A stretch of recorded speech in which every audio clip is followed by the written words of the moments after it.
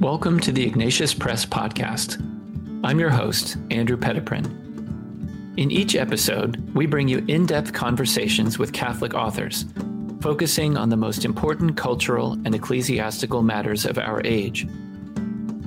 For the past 40 years, Ignatius Press has been the leader in Catholic publishing, with a wide variety of media, of authors and titles, old and new. We invite you to learn more about us and explore our extensive offerings at ignatius.com. If you like what we do here on the podcast, don't forget to subscribe, follow us on social media, and please consider giving us a 5-star review. We pray that this podcast will inspire you as you grow in your faith. Now, on with the show.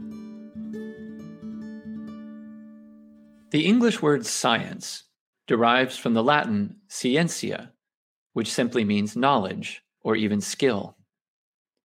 And in the Middle Ages, the disciplines that we now identify as the natural sciences were part of the quadrivium, which included arithmetic, geometry, music, and astronomy, forming the second stage of the standard academic curriculum following the trivium, which included grammar, logic, and rhetoric.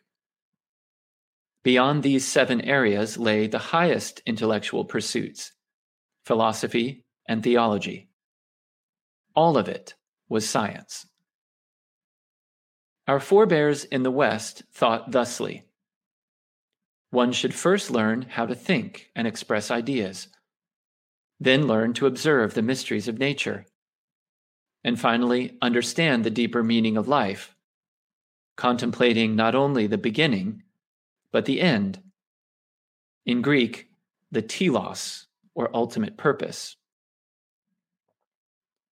Science, as an independent source of truth, would have made no sense to the pre-modern mind. And increasingly, it makes little sense to the postmodern mind too. As the new atheist heyday recedes into the past, real scientists are now becoming leaders of a pack who see the phrases, "I believe in science," and "I believe in God," as synonymous. Conversely, it is people most ignorant of the truth-claim capabilities of science who are most likely to pay lip service to science as a crutch to limp through day-to-day decisions without God. To turn Marx on his head, in the 21st century, science, detached from faith, has become the opium of the masses.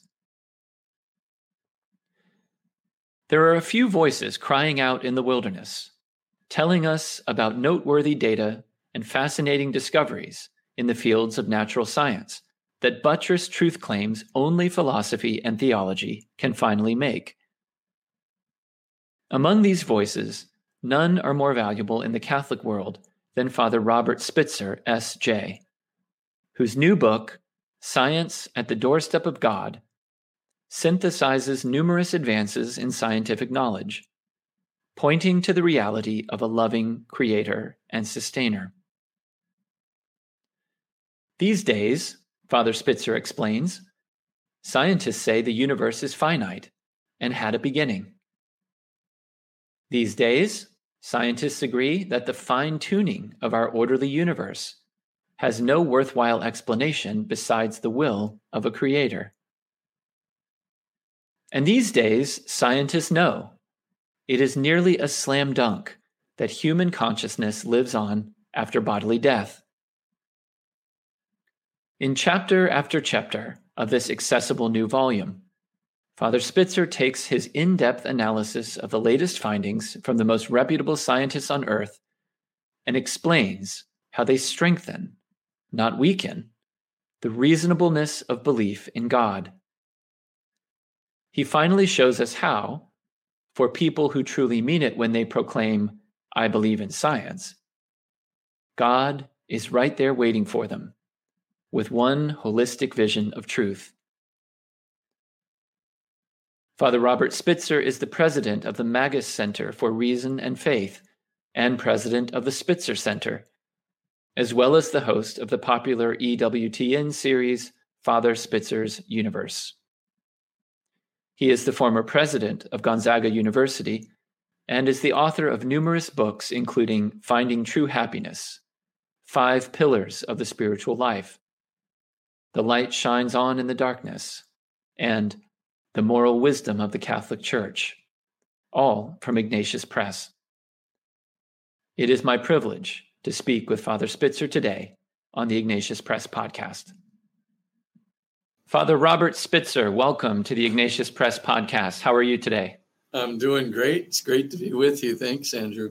So glad to have the opportunity to talk to you today. I know so many of our listeners are familiar with your work on faith and science, and you have come out with a new book now from Ignatius Press called Science at the Doorstep to God, Science and Reason in Support of God, the Soul, and Life After Death. Before we get into some of the material in the book, I wonder if you could just tell us, with all the work that you've done already over the years on these topics, what prompted you to come out with this particular volume at this time? Well, there were so many developments, new developments that were coming out in the area of faith and science. Certainly, the New York Academy of Sciences actually put out an article in their proceedings, saying that there was a credible possibility of your consciousness surviving bodily death. Well, when you get something of that prestige that based its work on other studies that had been done, I really wanted to get that in there. The studies of terminal lucidity and also of intelligence in hydrocephalic patients. So on the soul side, there was just a lot of new things that had come out. Also on the side of cosmology, the evidence for God, a creator, intelligent creator from contemporary cosmology. Some of the fine-tuning things that I've talked about in previous books, they were, of course, just as amazing as ever. But Stephen Hawking's recent reversal of, his position, indicating the possibility of an eternal multiverse or an eternal universe, he suddenly switched and said, no. Even a multiverse is going to have a beginning, and sort of a beginning is almost inescapable. And so I thought, with him and Thomas Banks and Thomas Hertog kind of joining in, I got to give an update here. This is a whole new ball game that we've gotten into, and so I really wanted to put that out there as well. I wanted also to get in the whole area of a new solution by David Bohm that could really use quantum theory to maybe get the mind-body dualism problem overcome, because there really is, I think, excellent proof that there's a locus of consciousness that's transphysical, and there's a lot of proof for that. And so I wanted to get, that in there. I wanted to get also so much of the good work that's been done linguistically by Noam Chomsky and Robert Berwick, with the MIT Press, Why Only Us, on, the origin of human language, which points more and more toward transphysical processes. I just, the case, the last time I wrote about this, formerly, was in 2010 with new proofs for the existence of God. And I just said, I have to do an update. The case has gotten, so much stronger. The preponderance of evidence so much better, that I really wanted an updated version. And I wanted it all in one small book. So I gave, only one proof for the existence of God, a metaphysical proof that I thought a lot of people could really understand. So I tried to keep, even though I know it's always a tough thing to read intellectual arguments for the existence of God and things of that nature and the soul. I wanted to get things, though, that were more accessible, things that were definitely updated. I wanted to get it all in one book instead of 3 books. And so that's what I did here. And then I decided to make a companion volume. And the companion volume's coming out in March, called Science at the Doorstep to Christ. That's where I look at the new scientific investigation of the Shroud, Eucharistic miracles, Marian miracles, and a variety of other really important topics. In any case, that was my objective, and I hope that this is a good one-volume, accessible, very much updated argument for the soul, the afterlife, and of course, God, an intelligent creator. Well, I certainly did find it accessible, and I have to admit, I'm not a scientist at all. And in fact, I don't usually. I guess you could say I don't necessarily. I'm not the sort of person who thinks he needs scientific explanations for things. But one of the things that I liked about your book was it really spoke to someone like me who actually can find in science certain encouragements in the faith that I already profess. And one of the ways that you do that in the book is by, I really appreciated how you number things, how you lay out your arguments in these very clear, sort of easy to understand things. So I think a lot of our readers will be very appreciative of that too, just carrying on what they know about you, if they know your work, your way of explaining things to those of us who just aren't up on the literature of what's going on in these different scientific fields. Well, thank you. I as they say, it was an attempt that I was really encouraged to do by several of the physicists there that endorsed the book on the back. They basically, some of them were really saying, get the updated book out. So I did.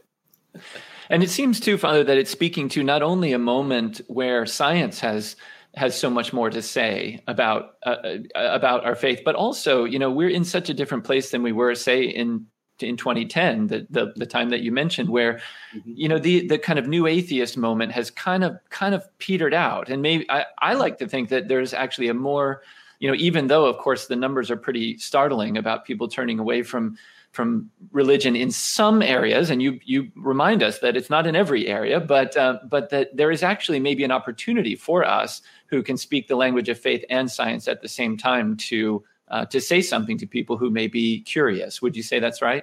Yeah, I would say, as you know, in my introduction, I say today, for sure, the preponderance of scientists are believers in God, according to the last Pew survey of the American Association for the Advancement of Science. And the younger scientists, see the overall rate for scientists is 51% say they're believers in God or a higher transcendent power, whereas only about 21% say they're agnostics and 20% say they're atheists. But the young scientists, that's the really interesting statistic, because 66% of them, the under 35 group, are declaring themselves to be believers in God.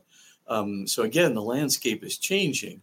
15% agnostic, 15% atheistic. So when you really look at it, it's amazing. The shift. But at the very same moment, the scientists are becoming believers. Our young people, particularly the Gen Zs, are leaving in droves. And the number one reason listed by both the Pew survey and the CARA survey, the Center for Applied Research in the Apostolate, is that young people think that faith and science are contradictory. It is by far the number one most urgent problem among young people. If we can stopgap it, I've made a curriculum for both high school and middle school to have, an individual course in this. The problem is so vast. It's so extensive. We are literally losing out of the almost 50% of Gen Zs we know who are church-going Catholics right now, who will leave faith in God altogether. 50% of those will leave for no other reason than faith and science, their belief that faith and science are contradictory. Of course, it's a completely preposterous belief if you read the book and see the evidence and look at what all the scientists are saying, but our young people believe it. And this is just, to me, it's the number one problem in the church today. If we don't stop this useless, needless hemorrhaging, I can't imagine what's going to be left of us. But the problem is it's needless, it's false, but it is a pervasive belief. People like Richard Dawkins, for example, have continue with their website, The God Delusion. And, even Dawkins has said, look, I'm no longer an atheist. I'm an agnostic because my curiosity has trumped my skepticism. But our young people don't know that. They're just not aware because even the social media for sure, but also the traditional media will not tell the good news. So I just decided I'm going to write this book. I'm going to start making high school and middle school curricula. I'm going to start putting out modules in every way I can, on every website I can. But we cannot let this go. I mean, there are a lot of people like you out there, but there's the 50% that are just, they need it more than anything else. And without it, they will not even move from intellectual conversion to spiritual conversion to moral conversion. They're never going to get to spiritual conversion, which is a relationship with God, because they don't believe. They think it's naive optimism. And so if you really look at the CARA, the qualitative results from the polling, they really believe that this is just naive optimism. It's for people who need a crutch. And of course, the minute they get out from the purview of their parents, they're gonzo. And so, it's been really, for me, I basically left Gonzaga. One of the major reasons was this problem had to be resolved. Yeah. So, and so that's where I've kind of put my, my efforts in the last 15 years has really been trying to get, this off the ground in every imaginable way. And this book is just it's a new chapter in doing that. And the Science at the Doorstep to Christ, it's another great way of not just getting the kids to God, but getting the kids, more importantly, to Jesus and the Catholic Church. It is an extraordinary challenge, extraordinary times for extraordinary people to offer their gifts. And I think that you're doing that here. One thing that I think readers will appreciate when they open the book is how it struck me that it's not only that people, and especially young people, are ignorant of the fact that scientists themselves are people of faith, but that the problem isn't just a lack of knowledge about science, but also a lack of basic philosophical formation and just a lack of understanding about what is truth.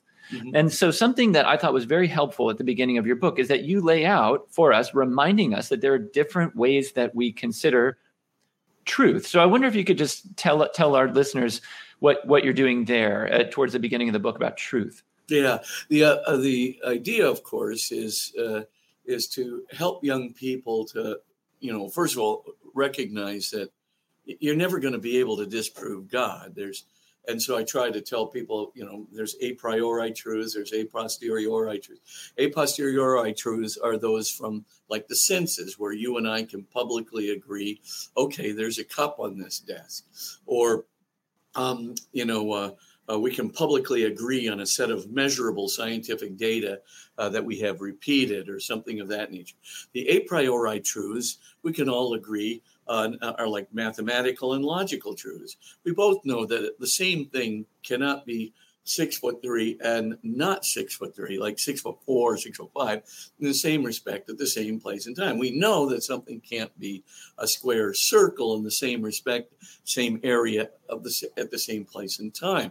We know, for example, that every postulate that's based on that has to be false if there's a contradiction, or the negation of a contradiction is the truth. So, I mean, these are the typical rules of logic and mathematics, and nobody's going to quibble about a squared plus b squared being equal to c squared when we understand what a, b, and c represent, in a Euclidean system, because it's logically true. And if you deny it, you will contradict yourself. And so we see that mathematical truths, even though you can't see a squared plus b squared equals c squared in some magical way, because it's a purely conceptual order, but we know it's truth without sensorial verification.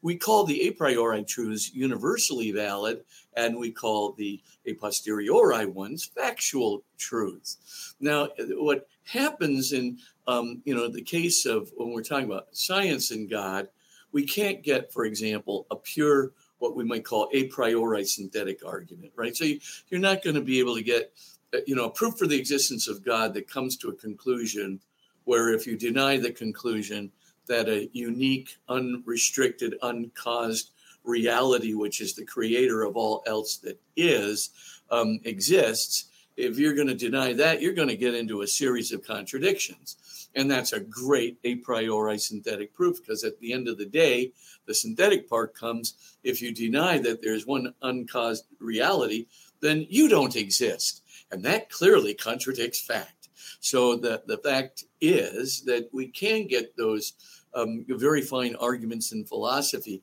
They're conceptual. They're difficult for a person who's untrained, as you say, to understand. But I put one in the book in chapter 3 there, because I think it's really important that people see just how far a philosophical and a priori synthetic method can go. At the end of the day, though, science is where the younger generation is. And I didn't just write these for millennials and Gen Zs, these books. I think they're good for everyone, and I know they're good for everyone. I have just gotten so much mail over the years from people who have just said, thank God for you. I was an atheist, but thanks to you, I've come around. Now, so I know that, it's out there, but I know the millennials and the Gen Zs, they're the ones who really need the scientific validation. So that group of people, of course, I want to address them, but I want to also stretch them into the domain of metaphysics. And I've always found that John Henry Cardinal Newman is the best way to do that. He had a form of argumentation which he called an informal inference. And that was just a brilliant technique. What Newman understood was that in scientific methodology, at the end of the day, everything's got to be grounded in observation. And observation cannot ground in a priori truth. You can use a priori truths in combination with a posteriori ones. But at the end of the day, you're going to have to ground things in scientific truths in observable data. So he said, well, how can we do this?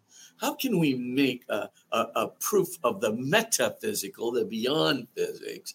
How are we going to be able to do this by using science, which has to be grounded in observational data? So he came up with this idea of informal inference. And that's where you take a whole series of truths that they're basically based on observable data, and they're really good studies or really good, experimental data that really can ground it. And he says, get about 10 or more of these sets of data, which all point to the same conclusion that, right, an intelligent causative or creative force exists. That's trans-temporal and trans-universal. So you get about 10 truths from very different data sets, really good studies, and they all point to the same conclusion. But each one of them is antecedently probable. So, for example, when I talk about the proofs for the soul, from near-death experiences and from terminal lucidity and intelligence in hydrocephalic patients. So I look at that and I say, that makes a really strong probative, probabilistic case for not only the existence of a soul, but an afterlife as well. And, the studies are so good that the New York Academy of Sciences is saying, yeah, that's a real credible possibility according to scientific evidence. So you look at that and you go, okay, let's count that as one data set. Let's count this a metaphysical proof for the existence of God that I give in chapter 3. That's another data point. And even though it's really an a priori synthetic proof that if you deny, you'll contradict yourself or deny your own existence. Nevertheless, I just count it as one data point. And then I start talking about the multiple kinds of data from entropy or the Board of Lincoln and Guth proof and all of these other things for the existence of a creator, an intelligent creator of the universe, especially all of the constants and free parameters of our universe are just at the right values.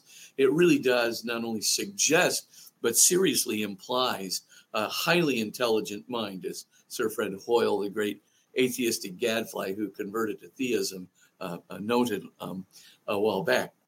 So all of these things, I just take one data point after the next. I start looking at Chomsky's and Berwick's indications that there might be something transphysical in, the processes, or metaphysical, as they might call it, in the processes of what we call distinctly human linguistics. There might be something metaphysical in the way that human beings do mathematics, as in Kurt Gödel. And then we keep going around the circle till I get about 10 of these big data points, these data sets, and they're all pointing to one big, huge conclusion. There exists an intelligent, trans-temporal, trans-spatial, trans-physical, causative or creative force of our universe, of our soul, of our transphysical soul, and that he also, as it were, has the pathway to another eternal transphysical domain. And so, in a way, then, my objective is to have everything pointing to this one conclusion.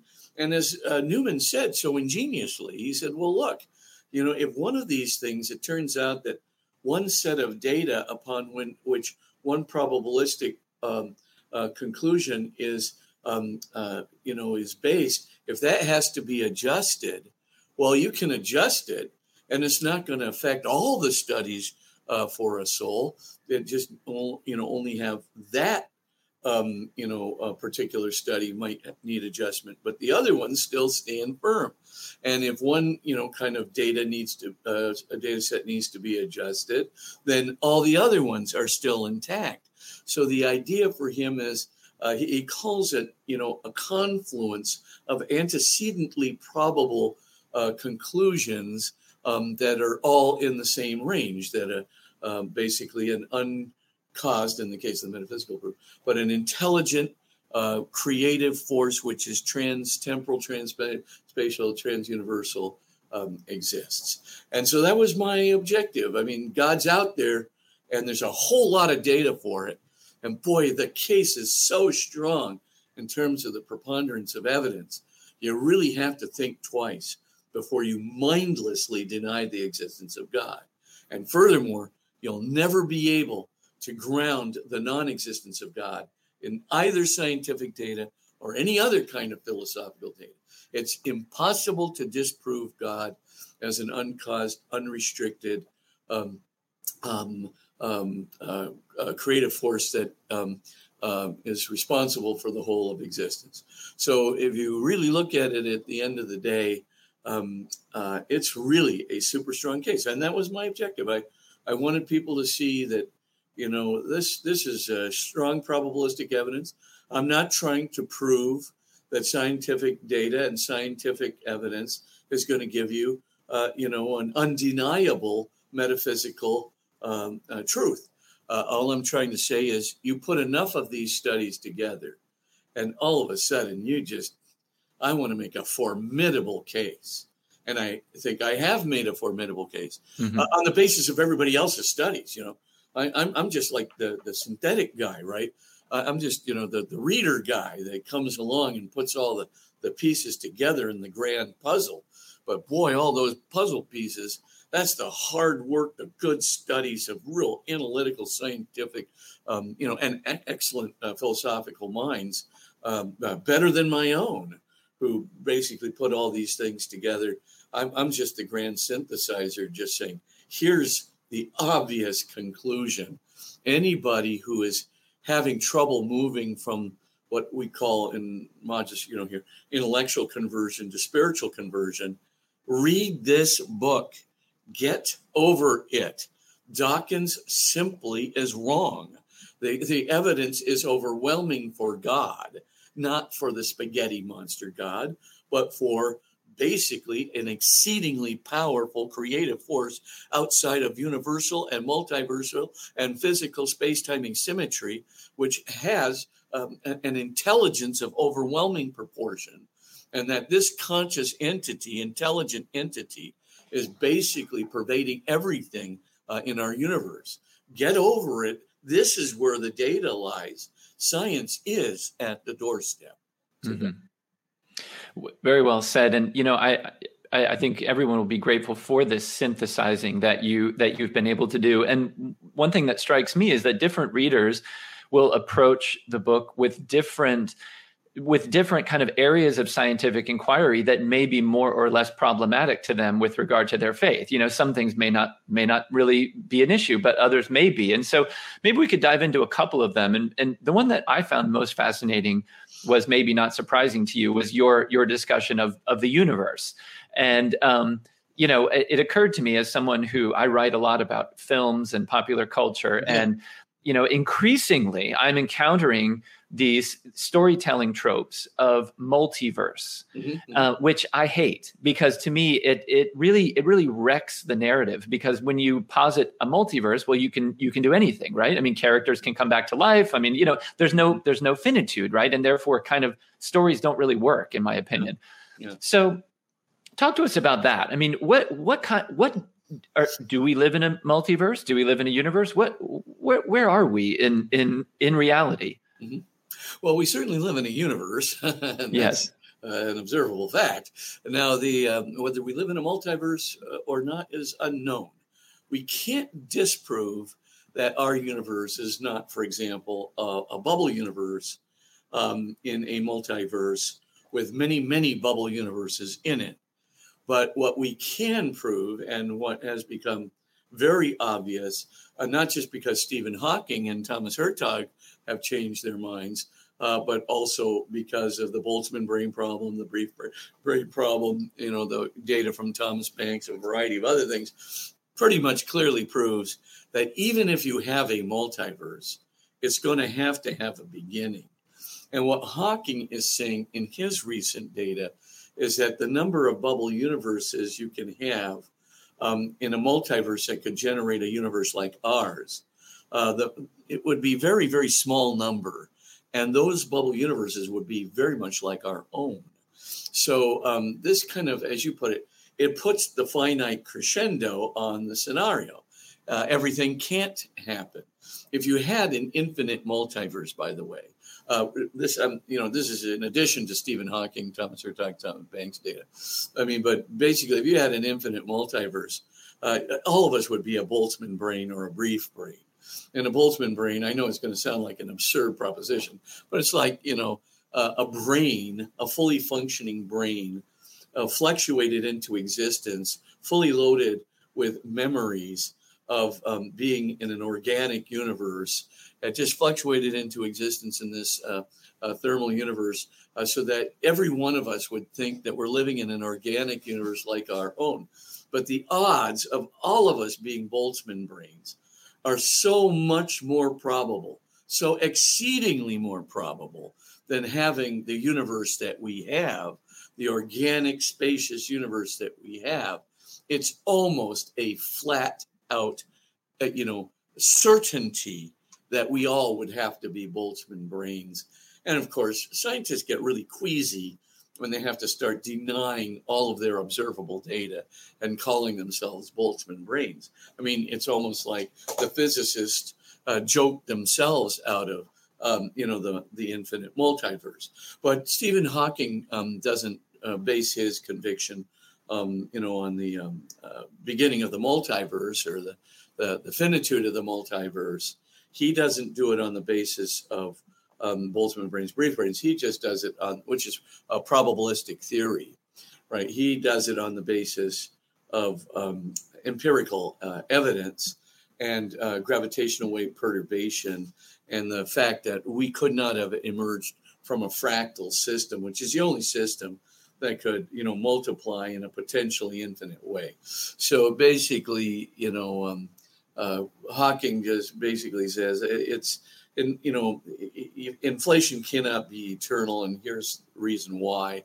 It has to have a beginning, and that means any multiverse would have to have a beginning. So as you put it, even though there's a lot more options than there were with the multiverse rather than just our universe, at least a fictional narrative or something, definitely it's not an infinity anymore. And that fact was not fully clear when I had written my previous books on this, and I wanted to put all this new data out there, make it as clear as possible so that people would see, man alive, there's just no way that we live in an infinite multiverse.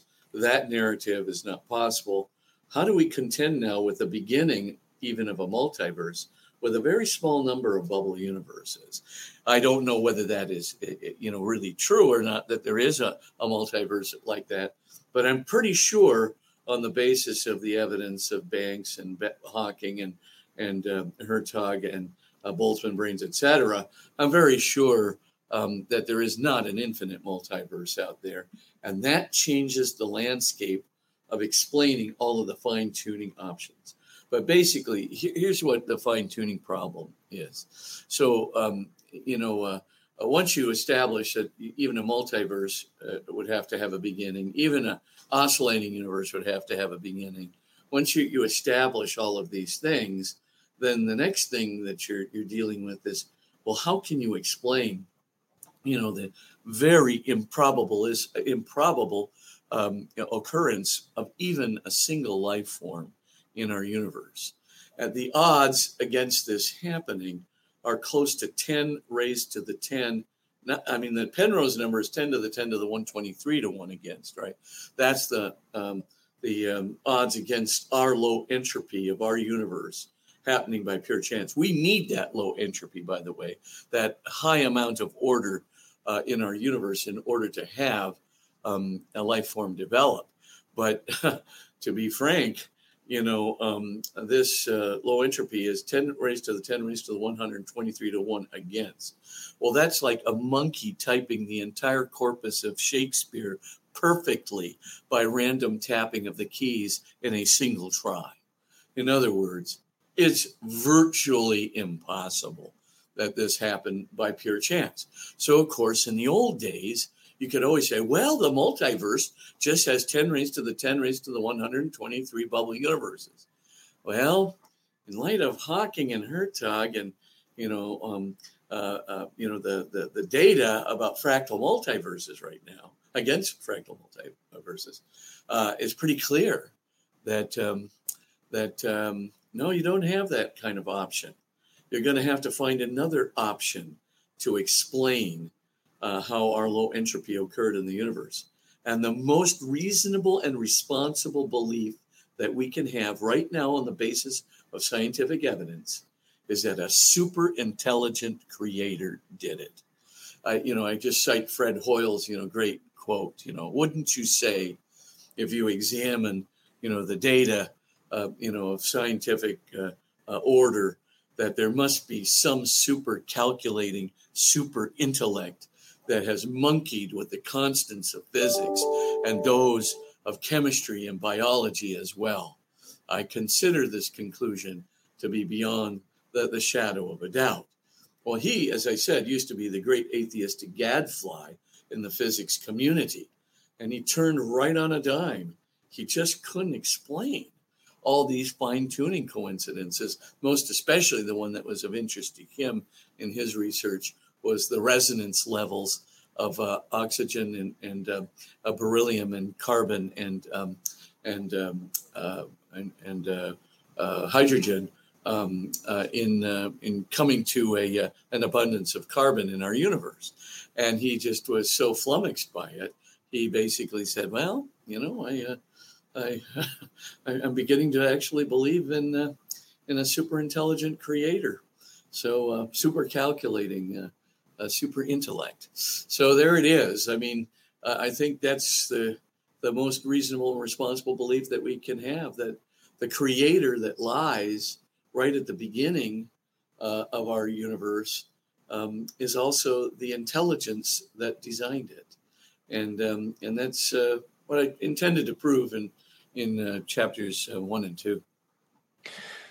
I was also struck by, just to stick with our astronomical concerns for just one more moment, to think about the beginning And, I couldn't help you. You had a little discussion about nothing. Yeah. And, I was thinking about, for example, the TV show Seinfeld, which is a show about nothing, but it's really not about nothing. It's about lots of things. Or I think about, or Karl Barth's famous definition of sin as das Nichtige, the nothingness, right? But it isn't nothing. It's something, right?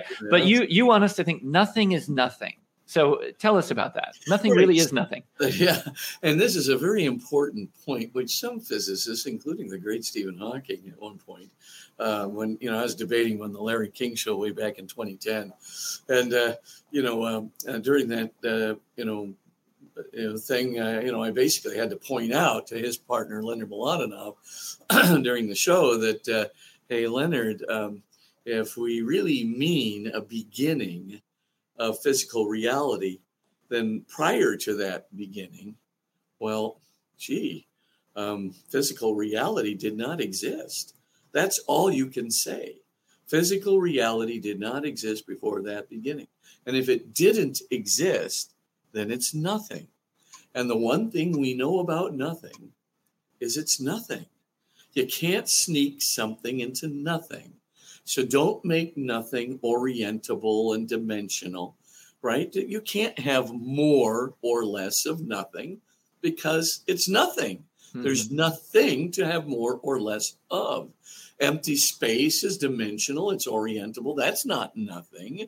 Of course, you could take a variety of other things that are not nothing. And, one example after the next, a zero energy condition in a false vacuum is not nothing. There's a false vacuum underlying this, which is something. Mm-hmm. So if we get around all of the equivocations on the term nothing and let nothing be nothing, then look at these 3 steps. Step number 1, prior to the beginning, physical reality, whether it was a multiverse, an oscillating universe, whatever, was nothing. Step number 2, nothing is nothing, and the only thing nothing can do is nothing because it's nothing. Number 3, if prior to the beginning, physical reality was nothing and could only do nothing, then it could never have moved itself from nothing to something when it was nothing, because the only thing it could do is nothing. Therefore, something else, something beyond physical reality, something beyond physical space-time asymmetry, something beyond not just a physical universe, but a multiverse or whatever the physical constituency might be. Something beyond that, something, as we shall see from fine-tuning evidence, is highly intelligent, would have had to have moved physical reality from nothing to something. And that sounds very much like God, an intelligent creator, to me. To me, too. And I think a lot of readers are going to appreciate the way you lay that out in the book. In the few moments that remain, maybe we could just touch on one other issue, and that's the soul. What can science help us understand about the soul, or what does science understand about what we profess to mean when we say soul as Christians? Yeah, well, what we can understand is this: that when you reach what's called a critical point of clinical death, which is flat EEG, fixed and dilated pupils, no gag reflex, etc. So your physical brain is reduced to a few sputterings of neurons in the lower brain. Essentially, you're brain dead. And so there's not going to be any electrical activity in the cerebral cortex or the frontal cortex, et cetera, the visual lobes and auditory and occipital and parietal lobes. You're not going to have any electrical activity in there. So you're not going to be doing any thinking, seeing, hearing, et cetera. So all of these things are out of the question. Right at that moment, and 27 seconds, let's say, after a heart attack, when the flat EEG takes effect, then what I'm going to call a soul hyphen body. It's not really a physical body that is encumbered in any way or conditioned by physical processes and structures, right? But it's an extended sense of embodiment that is apperceivable as visually as what you once looked like at about 30 years old. Basically, that's going to leave your physical body, this soul body. And it's conscious and it's intelligent And it can remember, it can recall, it can see. Not only can it see what's in front of it, it sees in a 360-degree panorama. And furthermore, it can hear, and it can recall everything that's going on around it, or remember everything that's going on around it and recall it later, et cetera, et cetera. Your identity is intact. You know who you are. You're self-conscious and intelligent. But you don't have a physical brain that can produce any of these effects, yet people report, well, my soul left my body, and so I'm, outside of my body, looking down upon it. And now here's a statistic that's very important. We can validate that those people saw exactly what they saw because they're seeing it in a place way beyond the operating room and seeing data that could never have been predicted from anything that they knew. And furthermore, 80% of blind people see for the first time when they're clinically dead. So how can that be? You can't hallucinate a visual image from a physical brain of a blind person from birth because they have no visual images to hallucinate in their physical brain. So where in the world can they do this? I'll just give you one example of Bradley Burroughs, a 16-year-old boy, blind from birth. He has the heart attack. His whole body leaves his physical body. He goes, he's not encumbered by anything physical. He can go through walls. He can defy gravity. And of course, he goes zooming through the hospital walls, and he finds himself looking outside the hospital at a very snowy scene. He sees the train tracks grooved into the ground, and he says, wow, for the first time in my life, I actually saw snow. I knew what it looked like. I knew it was snow. Even though I couldn't feel the cold conditions outside, I knew it was snow. And I also saw those tracks, those grooves in the straight grooves in the snow. I knew that came from a train. I could see a grove of trees. I know what trees look like because I've felt them and I've been, in the midst of trees. I knew it was trees I was looking at. And so, of course, he then, of course, says, right at that very moment, as I'm standing outside the hospital walls, I see a train moving by me. And, of course, one thing that trains have are very precise schedules. You can know where that train was 24/7, every single second of that train's route. So he says, I see this train is passing by me. It has a big sign on the back of it with an arrow pointing to the right. The train goes up, toward the grove of trees and then goes off to the right into the grove of trees. Okay, stop right there. How in the world could Bradley Burroughs know any of that, which is going on outside of the hospital, when his physical body is in the operating room? He's never seen anything like that before. How would he know about the sign with the big arrow pointing to the right on the back of the train? And the exact moment that the train is passing by the hospital is the exact moment at which he's having his experiencing clinical death, undergoing clinical death, et cetera, et cetera. I mean, it's just impossible. How can he hallucinate? He can't from his physical brain. He doesn't have any visual images in his physical brain, yet he's accurately reporting exactly what happened outside the hospital. And now there are literally thousands of these cases. It's so undeniable that the New York Academy of Sciences says, look, there's a really good chance, a credible possibility that your consciousness is going to survive your bodily death. The evidence is overwhelming. Case after case after case, reporting 100% accurate data, even in blind people who have never seen before. Extraordinary. So a second area is the area of terminal lucidity. Now, what happens in this phenomenon is that, it's not, we don't have the exact percentage yet because we don't know, whether people are telling all the time whether they have these experiences or not. But one thing we do know is it happens often enough so that almost every physician who's an oncologist or, is in a hospital working with dying patients, they know that some of these patients will, on occasion, about 1 to 2 hours before death, they'll get up and they'll go, hey, Andrew, I've got my funeral plans. Now, this is a person with severe dementia or Alzheimer's, right? The whole brain is filled with amyloid plaques or lesions or hydrocephalic patient, where the entire brain is filled up with spinal fluid, and their brain is squished into only 4% is left at the top of the skull or something like that. They have no physical brain capacity whatsoever. For the last 2 years, all they've been doing is animal cries and eating by spoon fed, before they forget how to swallow. So basically, these people do not have the physical brain to do this kind of thinking. And all of a sudden, hey, Andrew, I got to finish up my funeral plans here, and can you help me do this? And I have some incomplete parts of my will.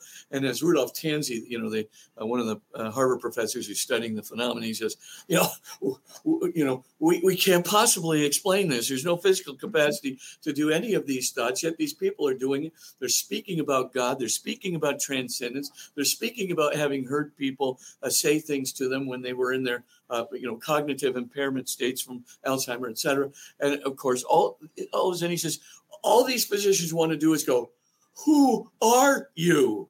Who are you? You can't possibly be doing this, but they are. And that happens so frequently, says Tanzi, it's really almost undeniable at this point that it is, it's almost a recognizable phenomenon with a name, terminal lucidity.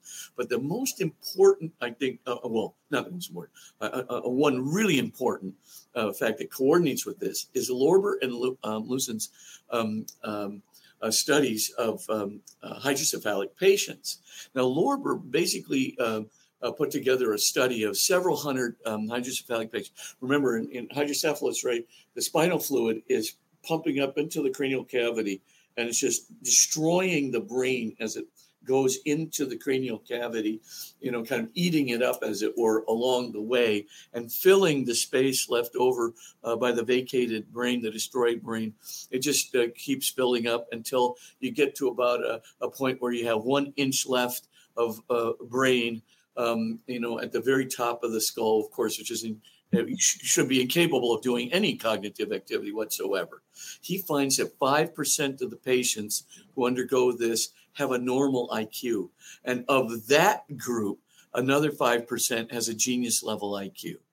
All I can tell you is they're not doing it with their physical brain. Mm-hmm. If they're not doing it with their physical brain, then they're going to have to be doing it with some trans-physical, beyond physical kind of cognition or consciousness. And it's that physical cognition or consciousness that we call a soul. And you put together this kind of evidence, and of course, it's overwhelming.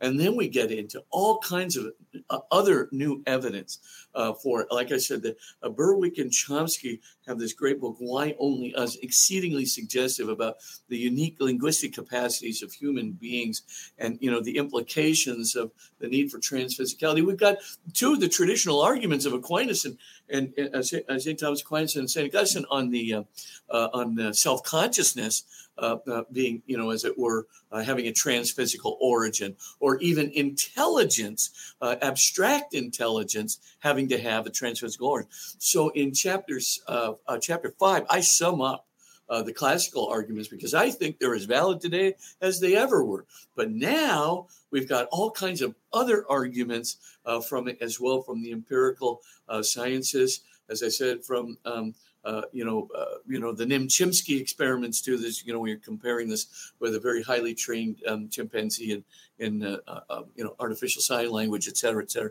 You put all these facts together, and it very much looks, and Gödel's proof is very, very convincing, because there's a proof, from the incompleteness theorems that, in a way, human beings have a grasp of mathematics that could not have come from a previous finite algorithmic source. And so there's almost like this real abstract transphysical kind of way of doing mathematics in human beings that can never be replicated by artificial intelligence, let alone a chimpanzee who never had an abstract thought in his life, right? I mean, Nim-Chimpsky, highly trained, right? He can learn a whole set of perceptual ideas in American Sign Language, like, something like 150 words in American Sign Language. Very impressive, except he's got no capacity for abstraction because he can't even pass elemental syntax tests to distinguish dog bites man versus man bites dog. Can't do it. What makes a little, 2-year-old chortle that it's completely beyond him, who, technically speaking, can know just as many words, perceptual idea words, but he has no conceptual ideas, no abstract predicates, no abstract direct objects and indirect objects. He's got no abstract, or what we call conceptual ideas. And that's why he can't predicate. That's why he can't pass the syntax. So you combine this in with Thomas Aquinas' incredibly good argument, which I try to summarize and put some modern studies to. Then, of course, people like David Chalmers, has put together, that his argument for the transphysical nature of consciousness from a more modern analytical proof to combine it up with that of St. Augustine, St. Thomas Aquinas, and then quantum theory stuff. I mean, oh man, it's fascinating out there. And so what I tried to do is say, hey, you put together, again, it's the Newman's informal inference, right? You put together all this stuff. It's really amazing. I mean, do I believe that I have a transphysical soul that will survive bodily death? Yes, I do. And I think I can ascertain it, not just on the basis of my Christian faith, but also on the basis of really excellent scientific studies. And you put those two together, and the parallels between Christian belief in the resurrection and what the scientific data is saying, particularly about the transformation of embodiment and also the transformation in love. If 85% of adults go have a rather positive experience, 15% of adults have a very dark experience. Now you look at that and you go, well, how come it's so disproportionate in favor of the positive? Well, a lot of researchers think it's because adults repress really negative thoughts. They won't let them come forward if they're too horrible. And so, of course, less of them even think that they had a near-death experience or an out-of-body experience. So anyway, I don't want to get into all of these things, but do I think that the science, in terms of the ones who have the positive experience, what is the majority of them? What do they see in the heavenly domain? A loving, unrestrictedly loving white light that many of them identify as Christ or God. Sometimes, very rarely, though, an angel, but mostly God and Jesus Christ. And they seem to know it as if the being is actually identifying himself.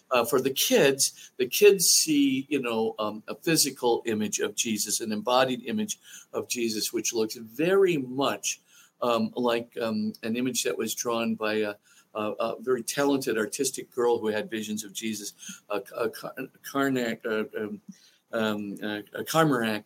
I think was her last name, but I have to look it up. But anyway, in the case, of Colton Burpo, the little 4-year-old kid from Heaven is for Real, he basically says, well, they give him a whole series of Jesus pictures, right? Some Sacred Heart pictures, some other pictures, and and kind of shuffled into it is the picture of this little girl who had these visions of Jesus, and bingo, he and so many other kids say that's the one. This is the guy I met, and he was Jesus, and so that's the little kid experience. The adult has more the loving white light, but it's transformed in love, very much like the Christian doctrine of the resurrection in love, especially taken right out of John's gospel. So, I mean, great kinds of coordination points there, but also I think a good scientific base for a good informal inference. Well, this is all fascinating stuff. We have just scratched the surface. And so our listeners are going to have to go and pick up the book to continue down these paths that you have hewn for us. The book is Science at the Doorstep to God, now available from Ignatius Press, wherever you get your books. Father Robert Spitzer, thank you so much for taking the time to join me today on the podcast. Thank you, Andrew. This episode has been brought to you by Ignatius Press. Please visit us at ignatius.com, follow us on social media, and be sure to rate and review this podcast. Until next time, I'm Andrew Petiprin. God bless.